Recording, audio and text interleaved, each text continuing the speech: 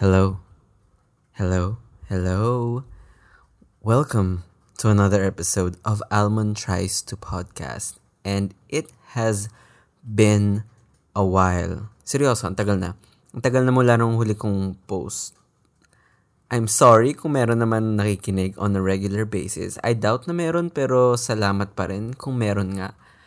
Kasi actually kaya ako naisipan na mag-record ulit. Kasi hindi naman ako sumuko dito sa podcast na to. It's more of, nagkaroon lang ako ng creative slump, ganun. Tsaka, busy ako sa buhay ko. Hindi ito ang trabaho ko, okay? Kaya, hindi ko pinipilit yung sarili ko na every week talaga na magpo-post. Pero, na-inspire lang ako. Inspire talaga. Na ganahan lang ako na gumawa ng bagong episode kasi di ba nauso ngayon yung Spotify Wrapped, yung for 2019, also of the decade, di ba? Oh my God, shit. Matatapos na yung bagong dekada na, Diyos ko. Anyway, ayun. Ano pa yan? Ano yun? Namunta ko yung point ko. Puwisit na kotse.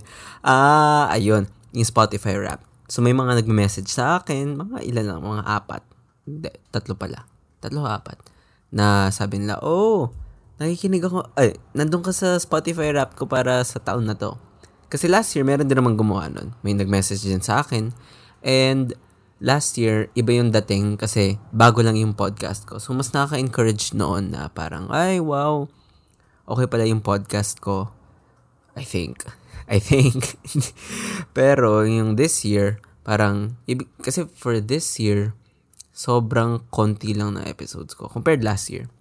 So, ibig sabihin nun, merong nakinig ng mga at least 2 or 3 episodes this year, 2019. Kaya, na-inspire ako na, sige, dagdagan natin ang episodes na to.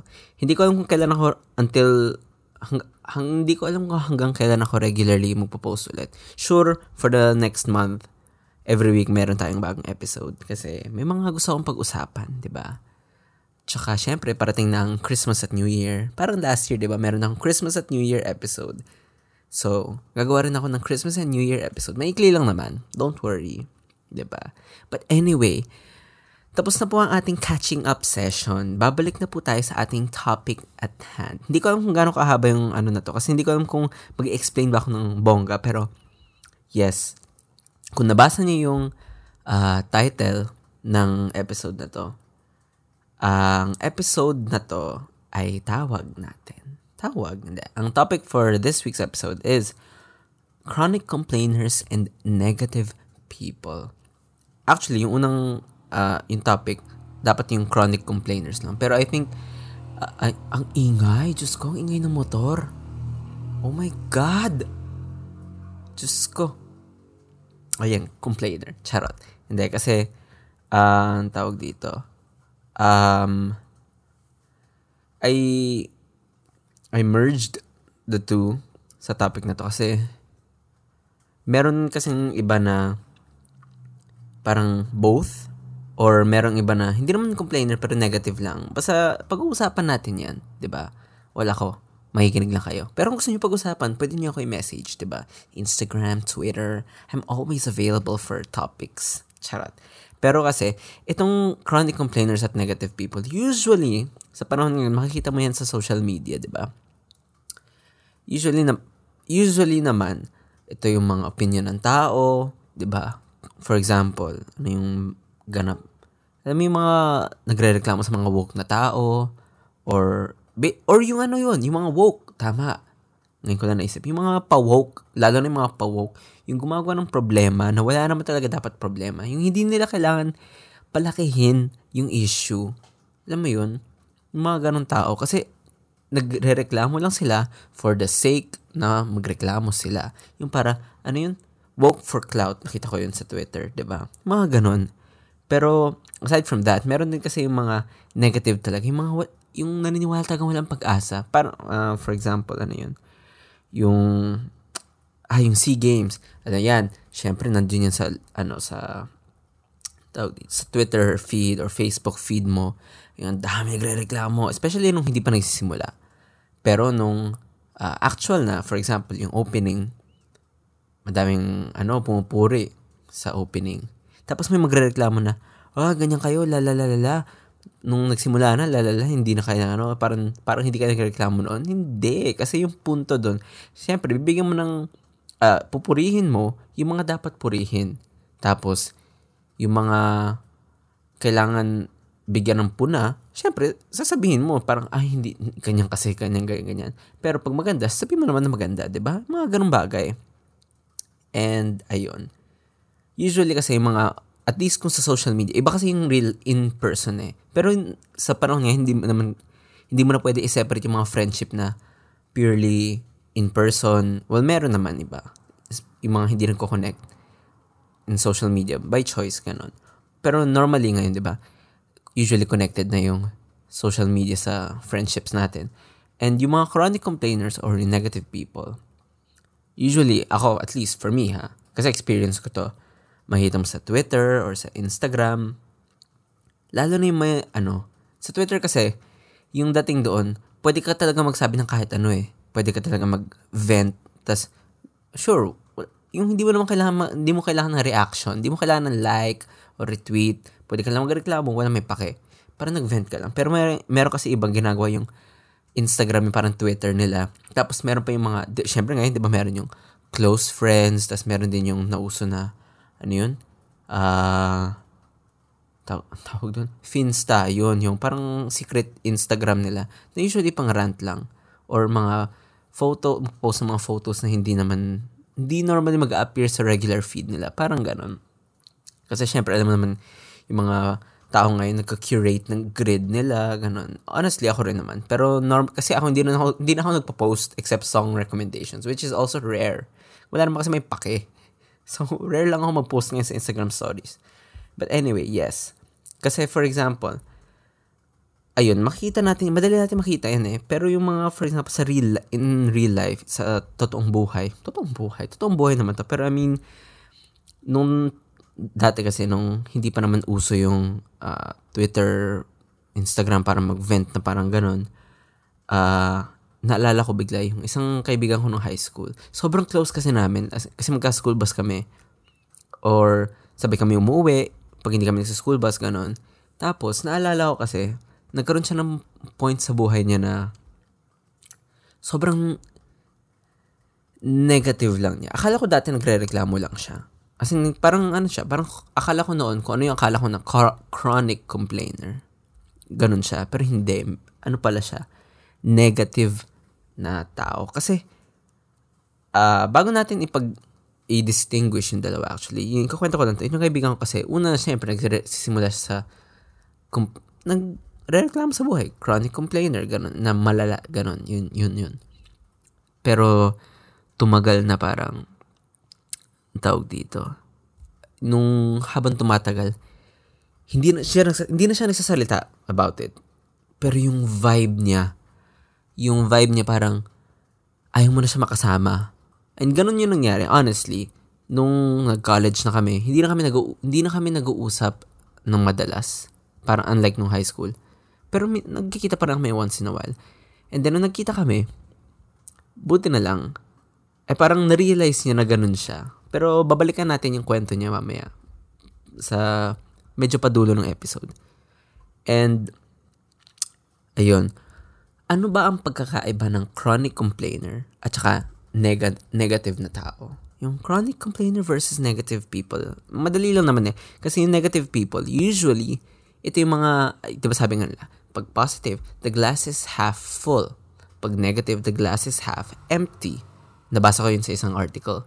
Pero pag chronic complainer, sabi mo, something along, kalimutan ko yung example sa article, pero sabi, parang, hindi nila nakuha tama yung order ng tubig ko. Ang dapat yung order ng tubig ko dapat ganito. Pero ang binigay nila sa akin ganito. Kaya ganyan. Yung ganun, parang, kasi yung mga chronic complainer, hindi naman talaga sila negative. Usually. At least, for me, experience ko rin sa mga chronic complainer na tao. Parang, hindi naman talaga sila, negative. Kasi, may iba naman sa kanila positive pa rin. Pero madalas lang talaga sila magreklamo. And, nakakairita na eh. Kasi, yun nga, Usually, kasi ang nirereklamo nila, yung mga inconvenience sa buhay nila. Ay, sino na naman LRT? Okay, like, para sa Pilipinas, sure ako, may merit naman yung magreklamo ka tungkol sa MRT, sa commute mo, ganon. Pero, meron kasi iba na, hindi lang yun eh. Yung merong, kasi yung commute kasi medyo large scale siya eh. Parang problema kasi talaga siya ng bansa. Or at least ng city. Pero bansa na rin kasi may ibang cities naman na may traffic din. Pero, for example, anong example? For example, itong tao na to, biglang nag-post siya sa Instagram na, nakakainis yung kapitbahay namin ang ingay. Ganon. Something like that. Pero, mas nakakarindi. Parang, kadire. Ayun nga. Unlike yung negative people nga, parang, ano lang sila, medyo chill lang. Joke lang. Hindi sila chill. Yung parang, iba't yung ano talaga nila is, buisit na buhay to. Ayoko na hindi naman ayoko bad example. I mean, parang buisit na buhay to, basta ganun. Yung ganun, di ko maayos na example kasi ayoko ng ganun eh. Parang, basta yung negative lang talagang disposition nila sa buhay. Yung tipong parang, sinasabi mo na, ano sinasabi nila? Mamatay yung lahat, tapos wala silang gagawin. Yung mga ganun, something like that. It's not the best example, pero yung ganun. Kasi parang sa akin, ako naniniwala naman ako na, ano yung sinasabi ko lagi? I subscribe to that idea na mamatay naman tayong lahat. Pero, hindi naman ibig sabihin, wala akong gagawin sa buhay ko. Gagawin ko pa rin yung best na magagawa ko sa buhay ko. Kasi, hello, sayang naman. Alam naman, naghihintay lang ako. Hindi naman pwede na wala akong gawin para, higa na lang ako, ilatan na lang ako sa kama, yung ganun. Ayoko ng ganun. Siyempre, gagawin mo lahat ng mga gagawin mo. Magkapera ka, magkaroon ka ng mga kaibigan, yung mga ganun. Pero alam mo lang in the back of your mind na mamatay ka. Which is also a philosophy that, kaya ganun paniniwala ko kasi nasa isang philosophy yan na Zen. Look it up, ganun. Pero anyway, ayun. Knowing the difference of both, meron kasi tendency na magblur yung lines ng dalawa.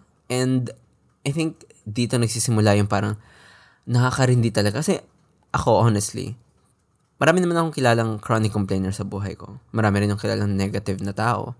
Pero kasi pag yung kilala mo, parehong nagma-merge na yung isang taong yun, both na, parang medyo nakakainis. Especially pag, alam mo yung chill ka lang sa social media. Chill ka lang, nagbabrowse sa Instagram story, tapos biglang every single day, ganun yung reklamo mo. Yung iba kasi parang tungkol sa trabaho, iba tungkol sa buhay nila or family, ganun. Yung mga ganun. And, okay, once in a while, sure, we all have that. We all have those instances na magre-reklamo ka. Kailangan mo na kasi ilabas, 'di ba? Pero meron kasi iba na both na parang nakakasakal na. And we have to deal with both of them differently, 'di ba? And honestly, there is no one way of dealing with it. Pero, let's go first sa perspective ng nasa receiving end. For example, ako, na nakakita ng nagre-reklamo sa social media. Parang ganun. Kasi for me, unahin natin yung sa, ano ba? Ihiwalay ba natin? Sige, ihiwalay muna natin. Kasi para sa akin, yung mga chronic complainers, una sa lahat, kung kunwari nakita lang natin sa social media, para sa akin, hahayaan ko lang. Parang just let them be. Kasi kailangan lang nila mag-rant eh. Kaya lang naman nila pinopost yun sa internet kasi kailangan nila ng sympathy, ganon. Kailangan nila ng validation na probably meron nakaka-relate, ganon. Kasi para lang mawala lang sa chest nila yung problema na yun.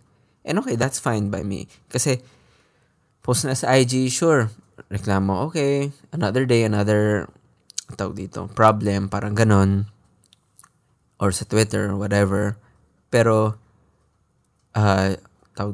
para sa iyo, ang pwede mong gawin, i-mute mo lang sila. Kung yun lang naman ang laman ng Instagram nila or Twitter nila, i-mute mo na lang kung nakakainis. Kasi gano'n ang ginagawa ko eh. Pag meron ako nakikita, for example, sa Stan Twitter, pag may nakikita akong nakakainis na na nagtitweet about a fandom. Not necessarily na parang nag-hate on a certain group or artist. It's more of yung disposition na talaga niya. Like, hindi sila ganyan. Parang, oh my God, i-unfollow mo na lang. Unfollow or mute. Kasi minsan naman okay naman yung tweets nila. Depende lang sa sitwasyon. Diba? Pero, iba rin kasi pag sa personal. Kasi pag sa personal, meron kasi mga, alam mo yun, syempre pag nag-chikahan kayo in person, diba? Meron din magre-reklamo. Pero, syempre, hindi mo pwedeng iwasan yun pag nasa, pag nasa personal, diba? Nasa kapihan kayo, nasa inuman, diba? Hindi mo pwede iwasan. Pero kasi meron naman, ang pwede mo gawin, una sa lahat, tawag dito, yung sabi nga, i-validate mo. Yung pangalawa yung pwedeng gawin, mag-agree ka na lang. Kasi, kung may merit naman yung nirereklamo nila. For example, hindi init. Parang, nakakapagod na to, something like that.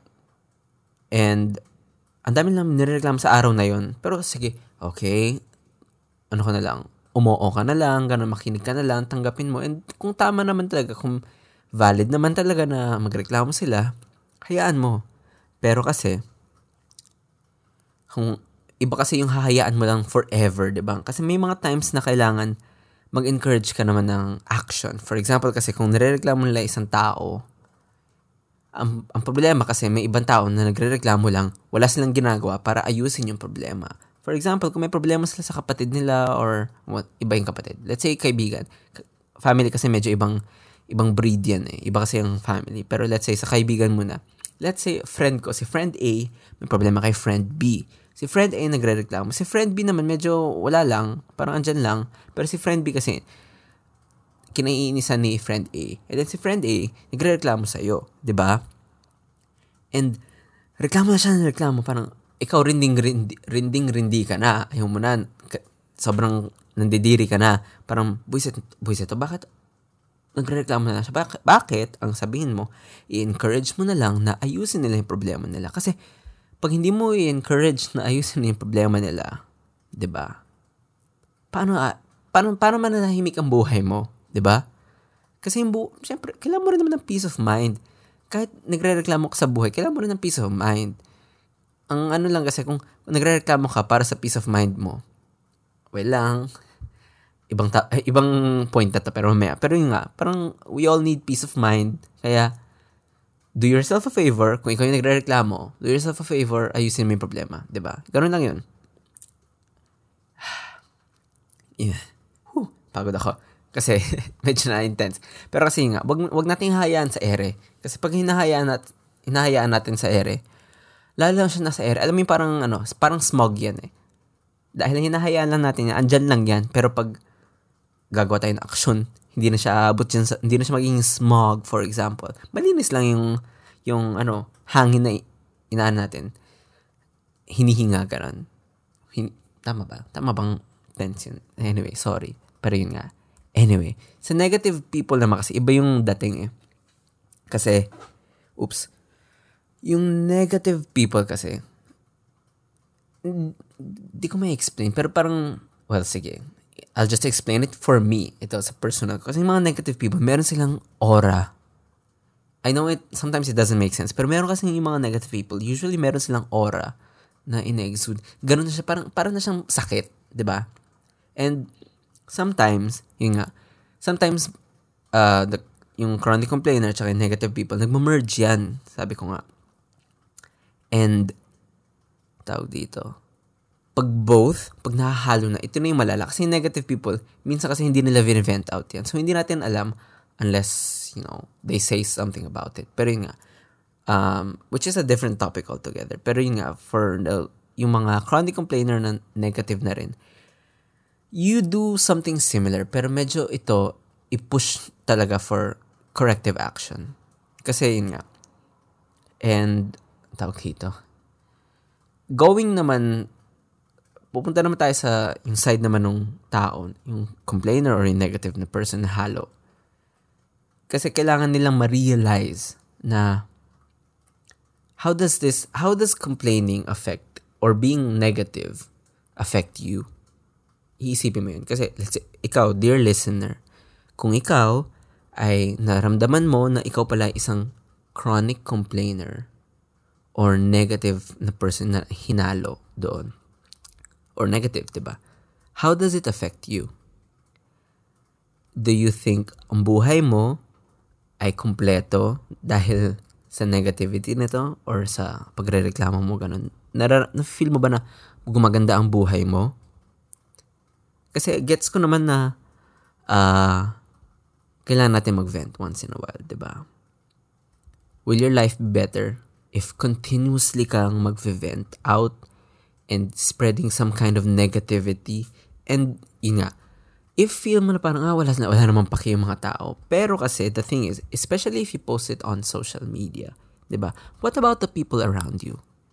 Kasi social media, especially kung may followers ka, let's say, even 10 followers, 10 of your closest people who follow you, and then you do this kind of complaining every single day. Kasi ako, hindi ko maalala kung sino. Basta naalala ko sinong high school, may ganun akong kaibigan. In-unfollow ko siya. Hindi ko siya binlock. In-unfollow ko lang siya. Tapos hindi ko na maalala kung sino. Hindi ko na maalala kung sino yung kaibigan na yun. Kasi for me, that's one way. Kasi hindi naman may close. So wala akong ginawa. Pero yun nga, especially ito kasi pag close ka sa tao, syempre nagiging concerning yung sitwasyon, 'di ba? Kasi what about the people around you? 'Di ba sabi ko nga, what do they feel? Ano kaya ang nararamdaman nila na tagasalo sila ng problema mo na minsan wala kang ginagawa para ayusin yung problema mo, 'di ba? Hindi ka ba naaawa sa kanila? Hindi ka ba naaawa na may mga taong dinadamayan mo ng problema na hindi naman dapat nilang paproblemahin? Sure, kasi ako, personally, ayokong in-express yung problema ko. Like, online. Kahit anong problema. Pero meron iba kasi kailangan nila mag-vent, which is okay, gets ko. Pero meron kasi, there are some problems na you can post, and there are some problems that you can you can just keep to yourself. Ako kasi I do both. Sa akin lang. Pero yun nga. And yun nga, I understand na meron talaga tayong mga problema na gusto talaga natin i-vent out. Kasi meron iba na pag vent out mo yun, okay ka na. All is well. Diba? All is well, all is well, all is well.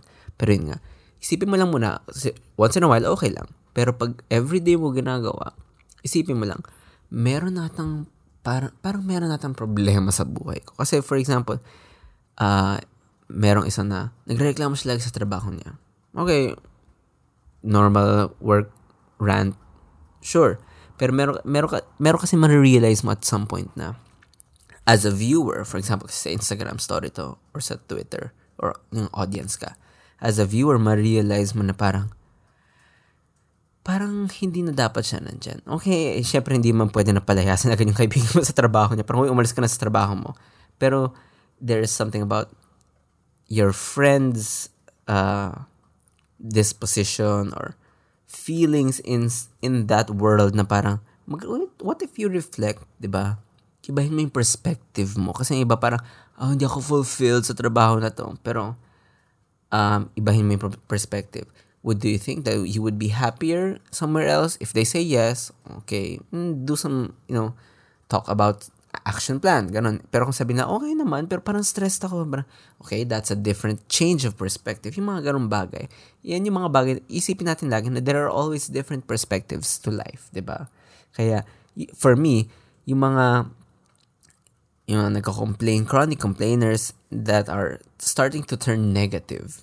Yun. Basically, sila yung mga bibigyan pa dapat ng may action talaga na kailangan, wag ka sanang ganyan. Kasi, yung sometimes yung mga chronic complainers, hindi naman sila negative eh. Meron ba positive sa buhay nila? Parang, okay, the happiness, pero nagre-reklamo lang sila araw-araw. Pero which is fine, sige, hayaan natin. At least hindi sila nagsispread, hindi sila nagsasabi ng mga, hindi nila sinispread parang a negative vibe all around. Kasi, kasi as human beings, we are not fans of uncertainty. And sometimes these inconveniences bring about uncertainty. Diba? Yung mga ganon. Kasi yung purely negative people, especially those who don't express their negativity, ibang bagay na yun. Hindi ako yung tamang tao na dapat kausapin. Kasi, personally ako, pag negative people, shut off. Kahit close tayo, well, of course, I'll say something. If hindi sila magbabago, okay, I don't wanna force them. Buhay nila yan di ba? So, ayun. Ibang topic na yan. Pero yun nga, this is mostly from yung mga chronic complainers that are turning negative, turning sour. Yung hindi na sila nagiging maayos na kaibigan para sa'yo dahil nararamdaman mo na parang ito na lang nakikita mo sa buhay nila, di ba? Parang ganon. May sense pa tong episode na to. But anyway, I hope merong something. Pero yun nga, para sa akin, as people, di ba, kailangan tayo maging self-aware sa actions natin. For example, para sa akin, if I'm meeting new people, kasi ako madaldal ako as a person. If I'm meeting new people, I have a tendency to share stories. Kasi I like sharing stories. And yun nga lang, sometimes, yung stories na to can be about myself too much. Of course, we don't mind, especially with new friends, we don't mind sharing stories about ourselves. Pero, honestly, I don't think na napapansin ng mga, let's say, a new group of friends, let's say, new classmates, ganun. Pero, ako, para sa akin, parang ayoko kasing ginagawa yun. Kasi I wanna learn about my friends as well. So, that's why, tawag dito, I check myself, diba? Check yourself before you wreck yourself, ganun. Lapo. Pero yun nga, we always have to reflect on our actions. Kasi, minsan, hindi naman talaga kasalanan ng other party. Kuwari nag-away kayo, di ba? Minsan hindi nila kasalanan. Yung verbal away hindi yung suntukan gano'n. Pero minsan, paulit-ulit, minsan, yung mga problema natin, meron tayong mga iba-ibang rason kaya nangyari. Di ba? Kailangan natin mag-reflect. Minsan, pareho kayo mali. Pareho rin kayong tama. Pero di ba, kailangan yung kailangan yung pag-usapan. Kung ayaw yung pag-usapan, yung problema na rin yan. Pero yun nga, parang even as an individual, pag-isipan mo, ano ba itong ginagawa ko? Bakit mali ba itong ginawa ko? Tama ba? Especially kung close friend mo, di ba? Pag-isipan mo, di ba? Na, yung masira friendship namin dahil sa maliit na away. Di ba? Yung mga ganun, yung mga petty na ganun. Kasi honestly ako, hindi ako fan ng mga petty na tao na sobrang liit na bagay pagre-reklamo nila. Anyway, ibang topic din yan. Pero yun nga, parang you have to reflect. Mga nagko-complain sa buhay nila, reflect kayo ng konti, di ba? Well, kasi para sa akin, sige, hayaan lang kita mag-vent, magreklamo, ganon. Pero kung nafe-feel mo na sobra na yung pagko-complain mo sa buhay mo, sa bawat inconvenience na nararamdaman mo, parang medyo, sis, hindi mo naman nata kailangan ireklamo lahat ng bagay. Parang ganon. Especially kung nagiging negative ka na, i-feel mo na parang, teka lang, what? I don't wanna say na parang it reflects of your image, pero it kind of does. Especially if you post it on social media, diba? Parang yung image mo, kasi that's tawag dito. Yun lang yung nakikita ng tao eh. Hindi naman nila nakikita, hindi ka naman nila nakikita in person every single day. Unless, in special cases. Pero, wait lang. Napagod ako. Wait lang. Let me just drink some tea. And, singin lang ng ASMR action dito ba?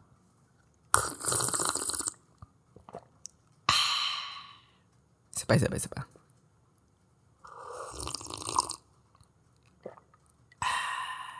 Charot. Pero yun nga, you have to reflect na parang, ito nang tingin nila sa akin. But of course, you might think na parang, I don't care what people say, gano'n. Pero, actually, people do. And, kasi, the thing is, if you want people to look at you in a good light, you have to be in charge of what you put out. Diba? Kasi, may iba na parang, yung very rebellious, gano'n. Pero kasi that means, if that means parang, I'm confident, and then, gano'n yun. Pero kung ang nilalabas mo lang negative vibes, parang medyo, ang tingin na ng tao sa'yo, negative. And some people, even your close friends, may shut you off. So, dapat we should all reflect. We should all meditate, diba? Yes, I encourage meditation, drinking some tea or coffee. Well, actually hindi coffee kasi na masyadong intense feeling sa puso, kaya mahirap mag-meditate ng medyo buzzed ka pa sa coffee. I should know. That happens a lot. Especially pag night coffee, which I should really stop doing. Night coffee. But anyway, yan. One more sip.